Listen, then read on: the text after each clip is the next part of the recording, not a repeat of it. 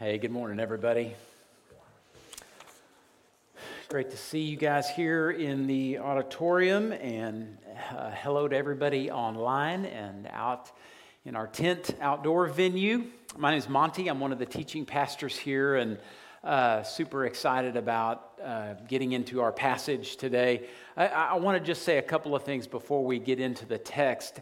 Honestly, just as I was listening to that song, man, I just thought, if you're here, if you're watching online, if you're out in the tent, and you don't know what that was just talking about, if you've never entrusted your life to a Savior who laid down His life so that you could be forgiven, man, I just want to beg you to trust in Him today. Just all you have to do is just say, Lord, I can't do it on my own. I need you to do for me what I can't do for myself. Would you forgive me and make me new? And He will do it. He promises to do that. So just felt like I needed to say that. That was so encouraging to sing those words and be reminded of that good news. Secondly, I want to mention we just finished the week before last a series. We talk about a lot of connections in our church, one of those being connecting inward with our gifting. We want to discover and understand and apply the gifting that God has put in us. And so we did a 4-week series called Re-Gifting. And we're going to be focusing on this for the next several months, actually throughout this whole ministry year. So we have set up a resource page on our website.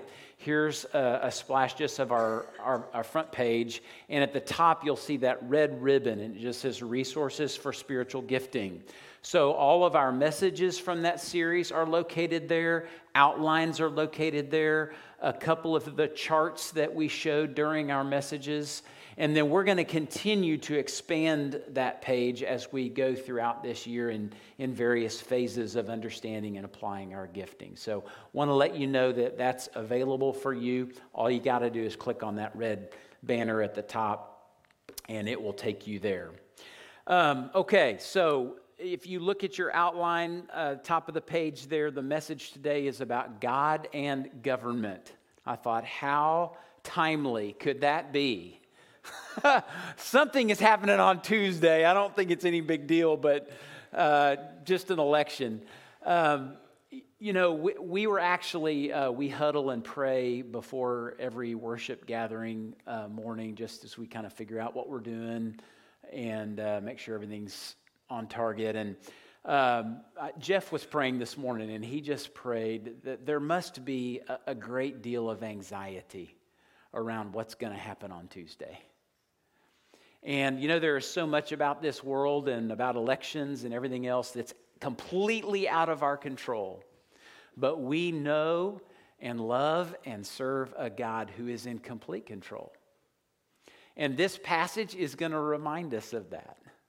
It's going to remind us that no matter what happens on Tuesday, it's going to be okay. Because we serve a God that is in control of all of history.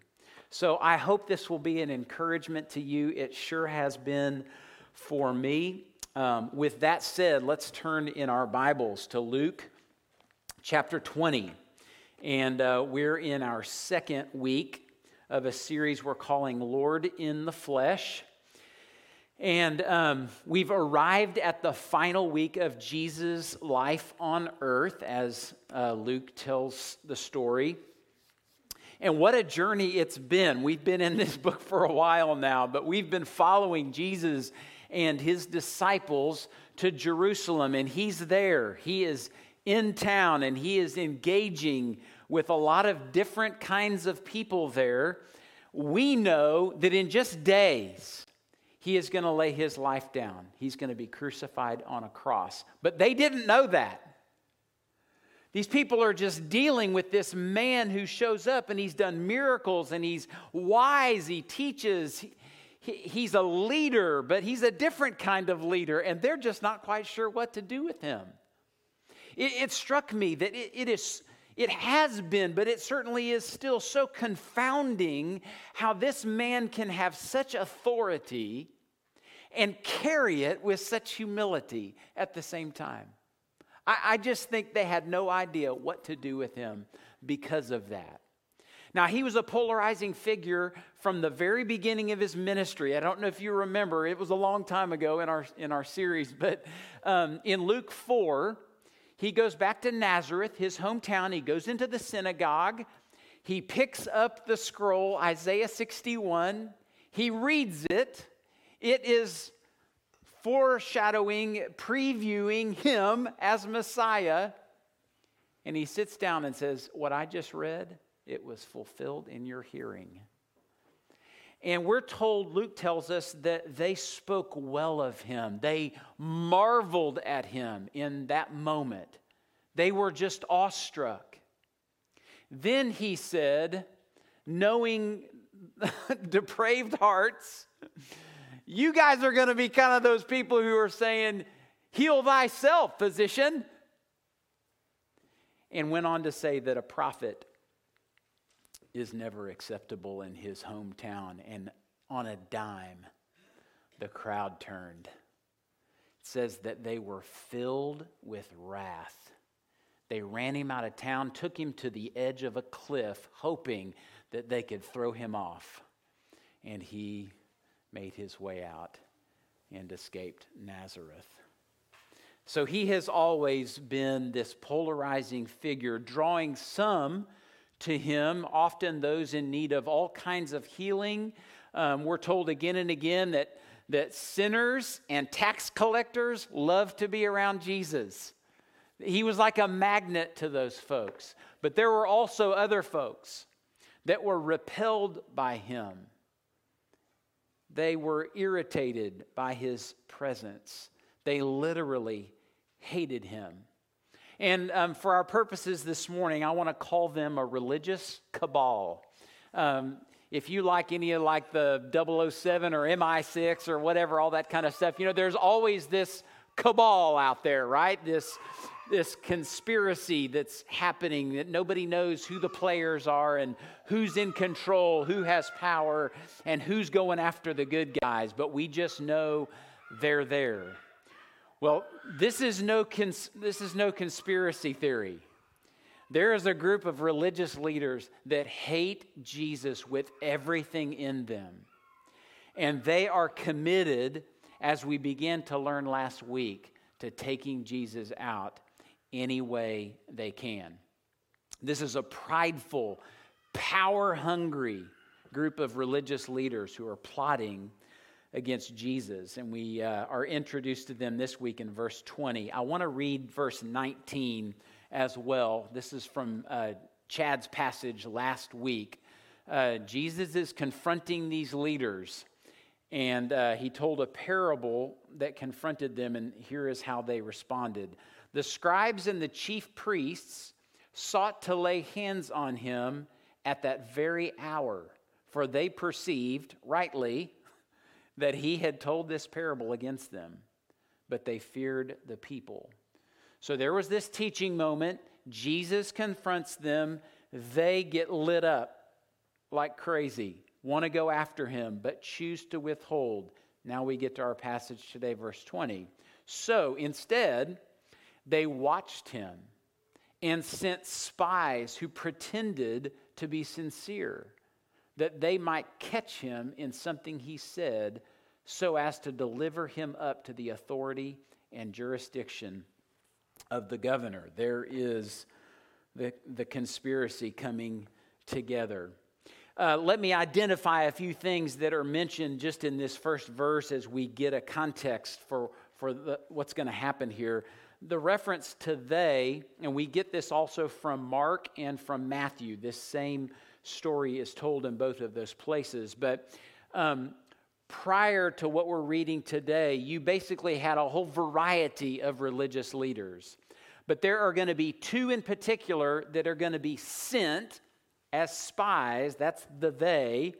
And these are Pharisees and Herodians. You might think of them as ancient right-wingers and left-wingers. They hate each other, but they have a common enemy, Jesus. And so they're going to unify in this moment to try and take him down. It says that they watched, which is, again, it's surveillance. They watched closely. It's a literal stakeout, trying to catch Jesus doing something out of line. It says that there were spies that were sent, and these were men who were literally hired to lie in wait. It's an ambush on Jesus, and they want to harm him in the worst sort of way.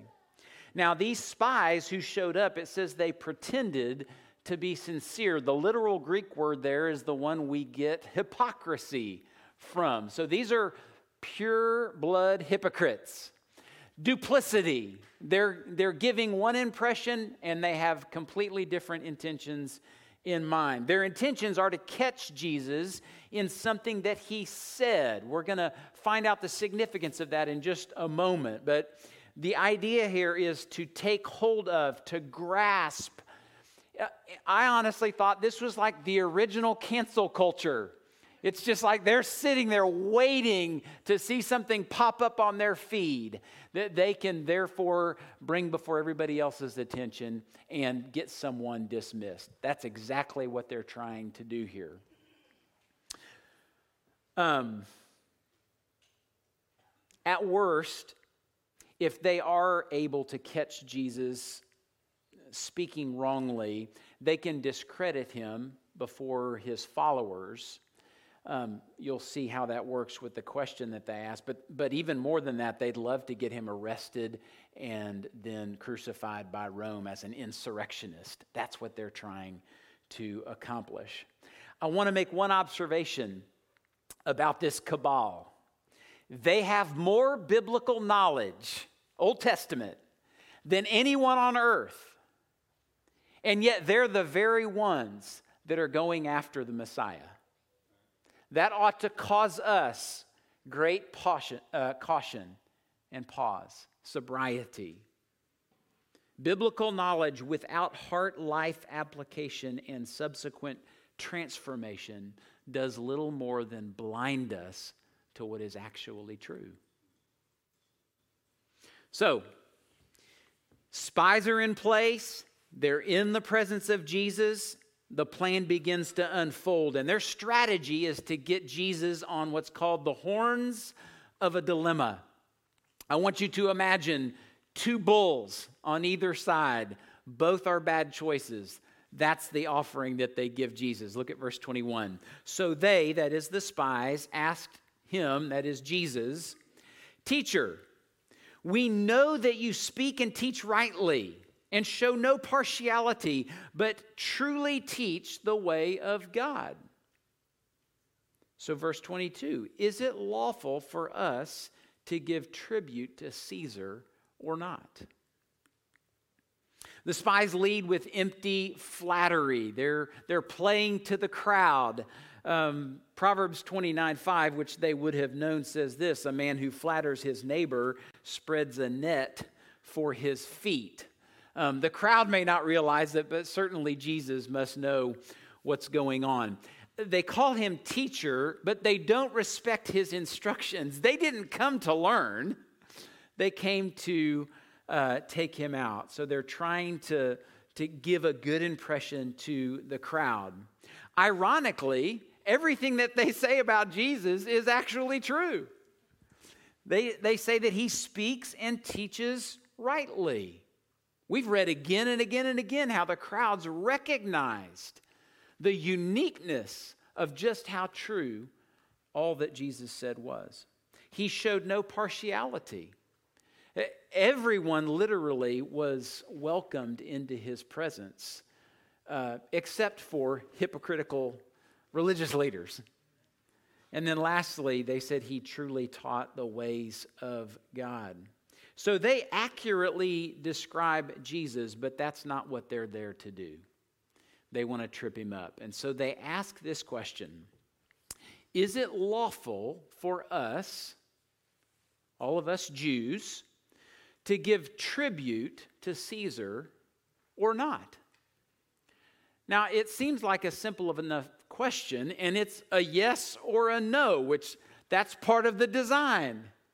will get you to say yes or no, and both answers are bad for you. It's a lose-lose, and it's a win for us.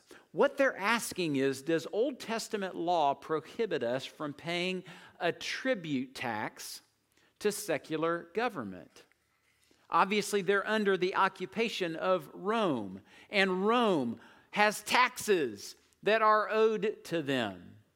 And so they're putting Jesus in a tough spot here, again on the horns of a dilemma, with two options. If he says no, you shouldn't pay your taxes to Rome, then he's an insurrectionist. And that is punishable by death. Rome will just take him out. So that's a bad answer. But if he says yes, then just imagine you're a Jew under the oppressive rule of Rome. You hate Rome. And one of the reminders again and again and again that they are in authority, that they are in control, is you pay them taxes over and over again. Now, this tax that they're asking about, they had a variety of taxes. This in particular is a tribute or a poll tax. Guess where this money goes? Directly to Caesar. This isn't like, on my home or my property or my possessions or whatever. This is just, hey, I just want to remind you, Caesar's in control. And you're going to fund his life. You're going to fund his buildings. You're going to fund his military. Whatever Caesar wants, you're going to pay for it. They hated him for that. And if Jesus says, yeah, I think you guys ought to pay that tax, what do you think Jews are going to think of him as a Messiah? Now remember, in their frame of mind, the Messiah, he's a deliverer. And who is he going to deliver Israel from? Rome. So if he says, yeah, pay your tax, your tribute to Caesar, that's a pretty weak Messiah. He's probably not going to be able to do much delivering if that's the case. So it looks like Jesus is in an impossible situation. But to everyone's surprise, he escapes the trap and offers them a brilliant civics lesson about God and government. And that's what he's going to say. Hey, everybody, it's God and government in that order. That's a great phrase to remember on Tuesday. Pick up with me in verse 23. Jesus perceived their craftiness and said to them, "Show me a denarius. Whose likeness and inscription does it have?" And they said, "Caesar's." He said to them, "Then render to Caesar the things that are Caesar's, and to God the things that are God's." Now, he recognizes their craftiness, and as readers, that just tells us all of that flattery and everything else that was going on beforehand, that was just full of treachery. Jesus specifically asks for a coin called a denarius, which is the coin of the realm. It's an average day's wage, so it's just very common currency, but it does bear the image of the Caesar. And it's on purpose. It reminds everybody that carries that coin around, this is who's in control. And you may have that coin in your pocket, but Caesar has your life. He controls what goes on around you, what happens. The coin, the denarius, was specifically used for this poll tax or this tribute that was paid to Caesar. I love what Professor Darrell Bock says about this coin and what it signified. He says the financial tribute to Caesar was an emotional issue for Jews since it pictured in concrete economic terms Israel's subjection to Rome. Such sovereignty was a fact of life that they carried around in their pockets every day. That was by design. He wanted them to remember. So who would have ever dreamed that the Messiah would have recommended paying a tax? Because he kind of did that, right? He said, hey, you got this coin in your pocket. Whose picture's on it? Caesar. Well, then give back to Caesar what's his. But also, remember, give to God what is his. So now they're going to have to figure out, well, which is which? How do I order these things that I have as part of life? They might be asking, is Jesus on our side or on Rome's side? I mean, if he's on our side, shouldn't he be anti-Rome? Isn't that kind of how we think about things these days, that it's just sides? That you're either for or against whatever I'm for or against? We're either in the same tribe or we're enemies. That's just kind of natural, isn't it, to think that way? And it's like Jesus just pushes right through that. Says, I'm not going to make it that easy for you. You're going to have to listen and sort this out God's way. God's rule is absolute. It is unrivaled, and it is not subject to anyone's opinion but God's. Never changes, very consistent, very reliable. So with that in mind, God says, if you're wondering how to relate to a government that doesn't share your beliefs or values, render to Caesar the things that are Caesar's. Now that's challenging. Like, how do we figure that out? Well, what is that? I want to offer a couple of thoughts about government, and then I want to look at a passage that I think will really help us. First of all, the purpose of government, I'm going to mention 4 things. There's probably others, but it is to preserve order, to restrain evil, to protect the population, and to promote general well-being. We would just generally say any government on earth, those are 4 good purposes for it to exist on behalf of its people. Now, government has tools that it can use to accomplish those purposes. So here's some tools that our government has at its disposal. It has legislation. Laws can be made, right? Laws also can be enforced. There's law enforcement. So there's an entity in our government that makes sure everybody is following the rules. When someone doesn't follow the rules, there's adjudication. There is a setting where a rule breaker can be judged, guilty or not guilty. A government has currency at its disposal that it can use for its purposes. And then finally, it has a military. So every government has those tools and uses them either for good or not in terms of their role as an authority over a nation. Now, with all of that in mind, let's really get at this idea of rendering to Caesar the things that are Caesar's. And there's really no better passage than Romans 13, 1 through 7, to help us with that. I'll mention that I taught this passage when we went through Romans. This was back in 2014 and 2015. But if you'll go back on our Vimeo page, you can find that message and get a lot more detail on this passage. But I want to read this to us, and then I want to make some observations that hopefully we can apply. So Romans 13, beginning in verse 1. Let every person, just let that sink in. Let every person be subject to the governing authorities. For there is no authority except from God, and those that exist have been instituted by God. Therefore, whoever resists the authorities resists what God has appointed. And those who resist will incur judgment. For rulers are not a terror to good conduct, but to bad. Would you have no fear of the one who is in authority? Then do what is good, and you will receive his approval. For he is God's servant for your good. But if you do wrong, be afraid, for he does not bear the sword in vain. For he is the servant of God, an avenger who carries out God's wrath on the wrongdoer. Therefore, one must be in subjection, not only to avoid God's wrath, but also for the sake of conscience.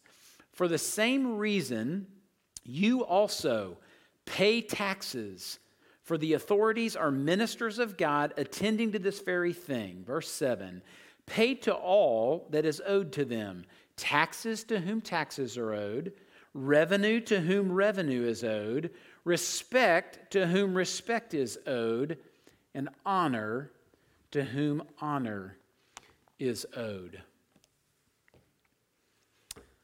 That's pretty sobering, isn't it? And those thoughts aren't the thoughts that come to my mind when I go with my gut. I usually go a lot of other places. But this is clear direction inspired by the Holy Spirit through the Apostle Paul to help us think about properly responding to worldly authority. So let me make some observations. First of all, every person is to submit to their governing authorities. There's no exceptions given here. It applies to all. There's no single form or system of government mentioned. So it's not as if you can say, well, because I'm under this kind of government, I'm therefore exempt. If I were under that one, I would be fine, but this I'm not. It's a universal. Authorities in this passage don't reference just institutions, so it's not just a faceless entity, it's very personal, referring even to specific positions of power. These people who are in authority are in those positions by God's appointment. And if this passage didn't say that clearly enough, just reference the book of Daniel. I want to read a couple of things that Daniel says about those in authority in Babylon in his day. Chapter 2, verse 21, he says, "He, that is God, removes kings and sets up kings." That seems pretty straightforward. In 237, he writes, "You, O king, the King of kings, to whom the God of heaven has given the kingdom, the power, and the might, and the glory." So he's referring to an earthly king. And saying, you got all of that from the King of kings. And then 417, "The Most High rules the kingdom of men and gives it to whom he will, and sets over it the lowliest of men." So God is obviously intimately involved in putting leaders in place, regardless of what they might think about themselves and how they got there. Obeying the law, paying taxes, showing respect and honor, those are practical, concrete expressions of submission that are required of anyone who professes faith in Christ. So this isn't a suggestion. This is a requirement of us. I love the way Pastor Alistair Begg says this. He says, "Submission to the throne of God demands submission to the law of the state." That's pretty clear.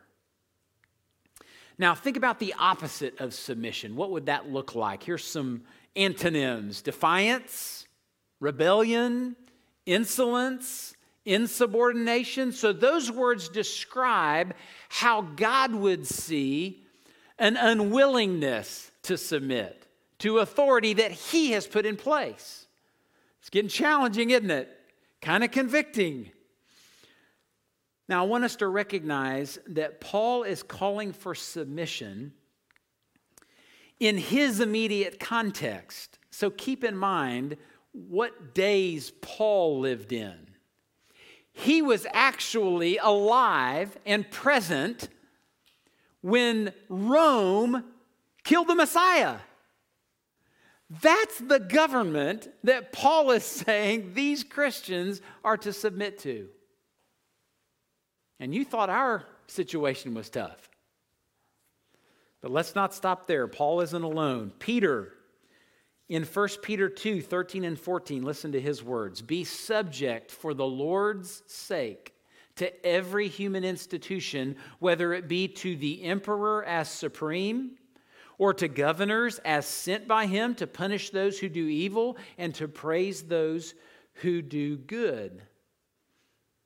It sounds like Peter is certainly agreeing with Paul, and he's saying that submission isn't contingent upon the quality of leadership, the personality of leadership, the character of leadership, or even the popularity of leadership. Like, none of those things seem to matter.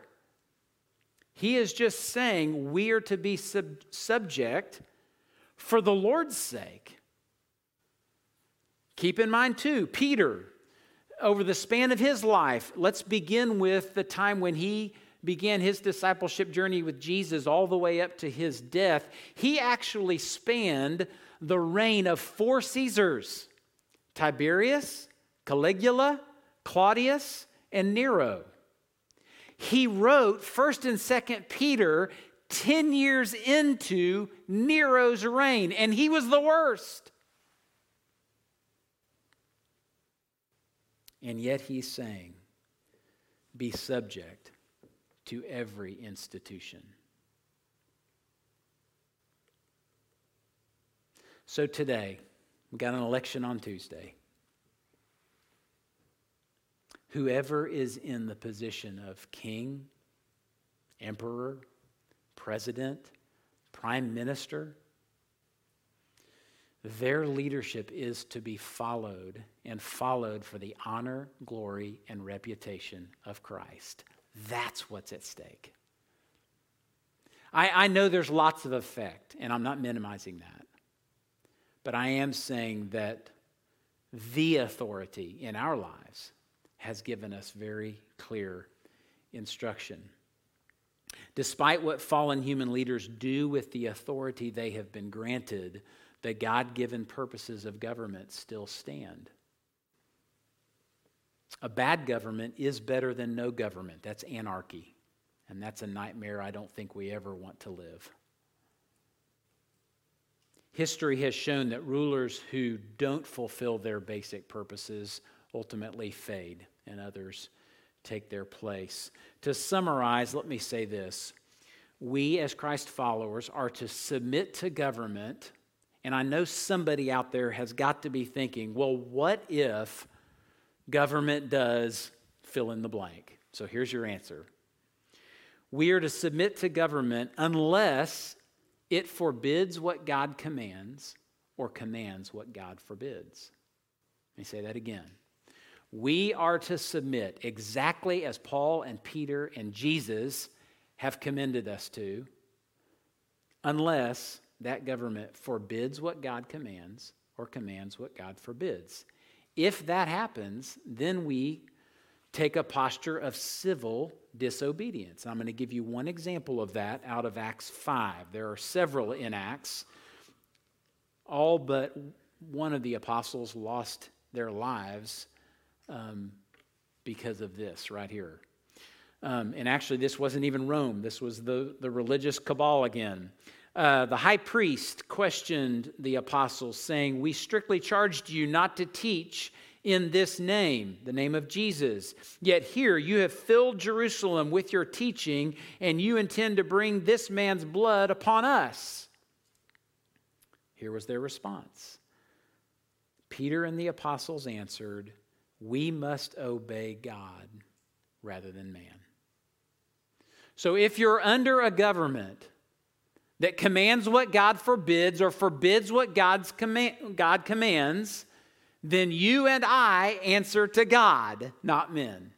And we live with whatever consequences those produce. That's the hard part. That's where we truly trust God in faith. So that's all rendering to Caesar what is Caesar's. Now, how about this rendering to God the things that are God's? Well, what is that? What is he talking about? Pastor Tom Nelson loved this quote. He says this: God doesn't mint coins. He creates image bearers. So you've got the face of Caesar on a coin, right? But you have the imprint of your maker on your life. That begins to give you an idea of what it means to render to God the things that are God's. Romans 12, 1 and 2. Paul writes, I appeal to you therefore, brothers, and you can put in sisters, by the mercies of God, to present your bodies as a living sacrifice, holy and acceptable to God, which is your spiritual worship or tribute, you could say. Do not be conformed to this world, but be transformed by the renewing of your mind, that by testing you may discern what the will of God is, that which is good and acceptable and perfect. So, pretty comprehensive.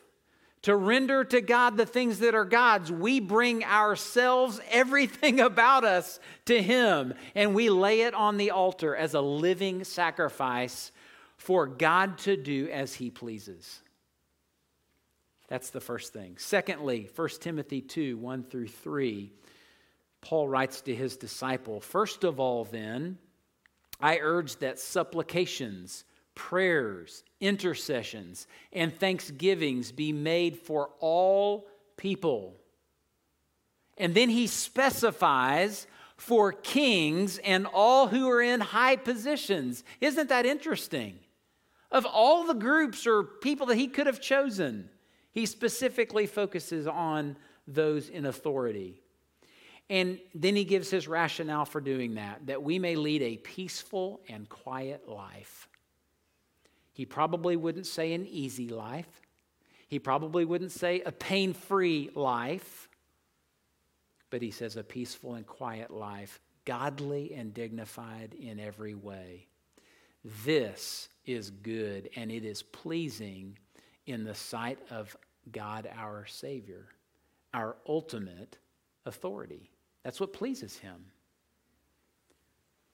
So a living sacrifice devoted to prayer and humble submission. That is what it means to render to God the things that are God's.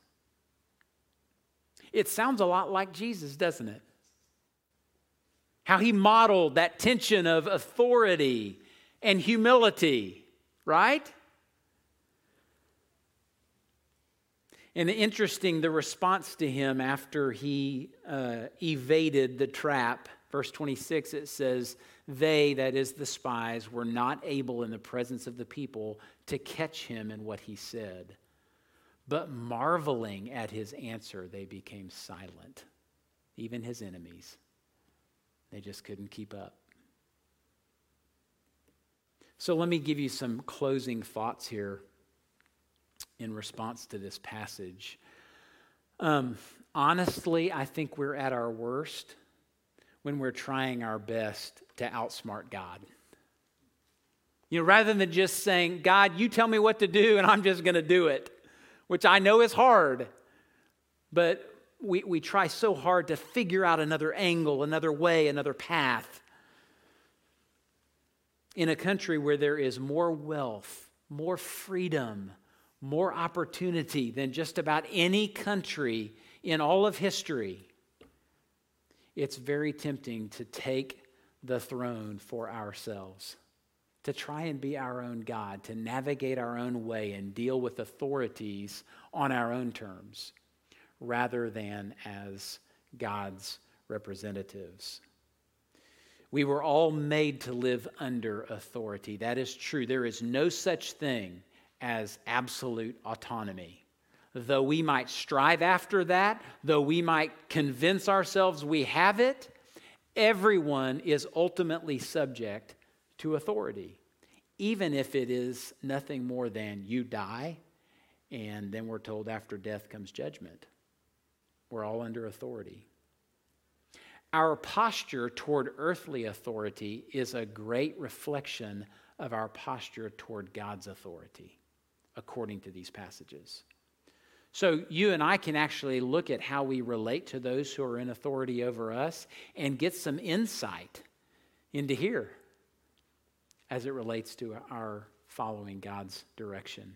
I want to ask you some specific questions to help with application. Are you publicly condescending, demeaning, or scathing in comments about local, state, or national leaders?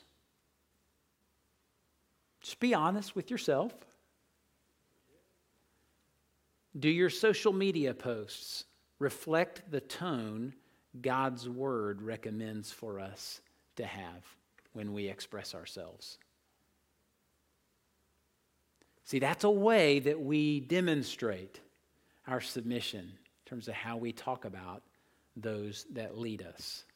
Finally, and probably most importantly, do you pray for your civic leaders? If so, how often and about what?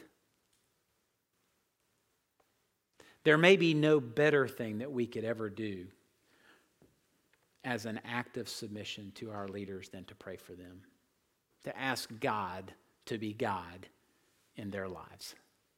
You never know what God might do.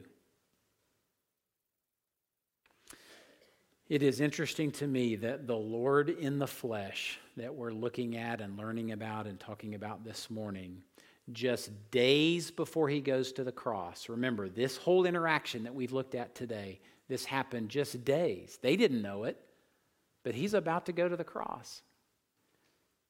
And he is directing all who would follow him to honor him by honoring those he put in authority. Isn't that interesting?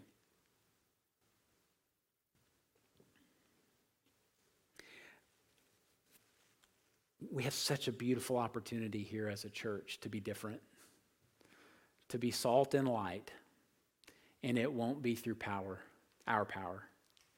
It'll be through God. So as we shift to a so what, I want to ask you, I want to give you some opportunity to pray.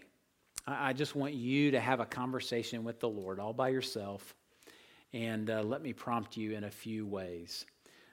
First of all, I want to invite you to thank the Lord for grace and truth. I know you guys, this is a heavy message. There's a lot of conviction. I'll remind you, Romans 8, Jeff said it earlier, there is no condemnation. So wherever you are right now, it's all right. God has been so kind to give you and me grace and truth from his word. So thank him for that. Take a moment and pray thanksgiving.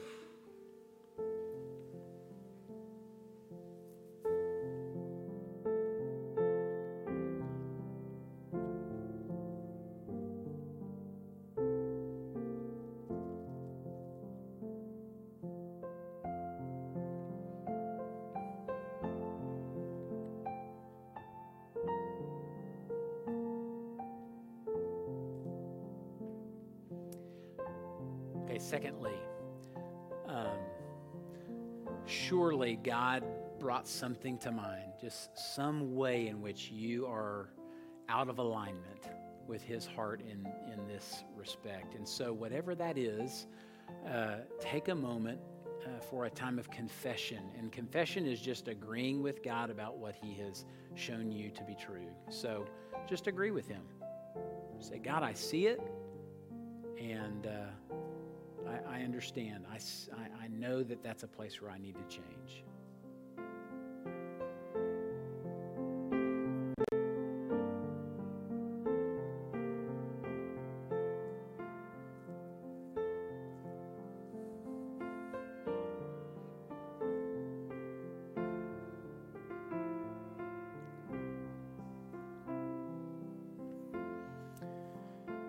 Whatever that is that you confessed, that is your doorway into a thing the Bible calls repentance. So what we do is we turn away from that habit, that attitude, that practice, whatever it is, we turn away from that to God and whatever it is he would have us to do. So just mentally, in prayer, just say to the Lord, Lord, I want to, my intention is to turn away from this habit, attitude, or practice, and I want to do something different. Help me to see what that is and to follow through.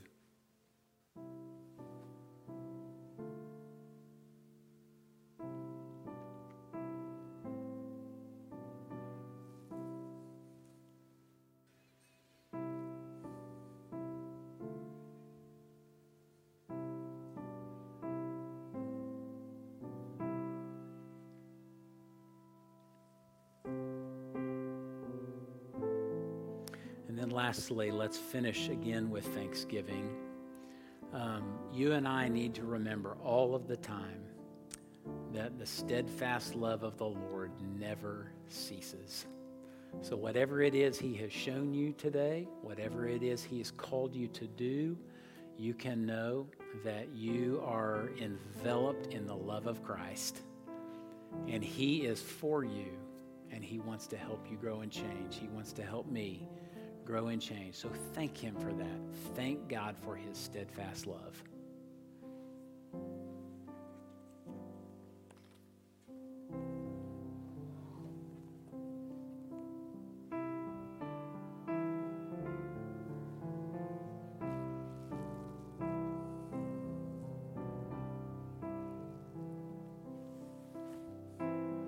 Father in heaven, we thank you for your word, that it is true, sharper than any two-edged sword. It cuts down to the deep. But Lord, it is so good.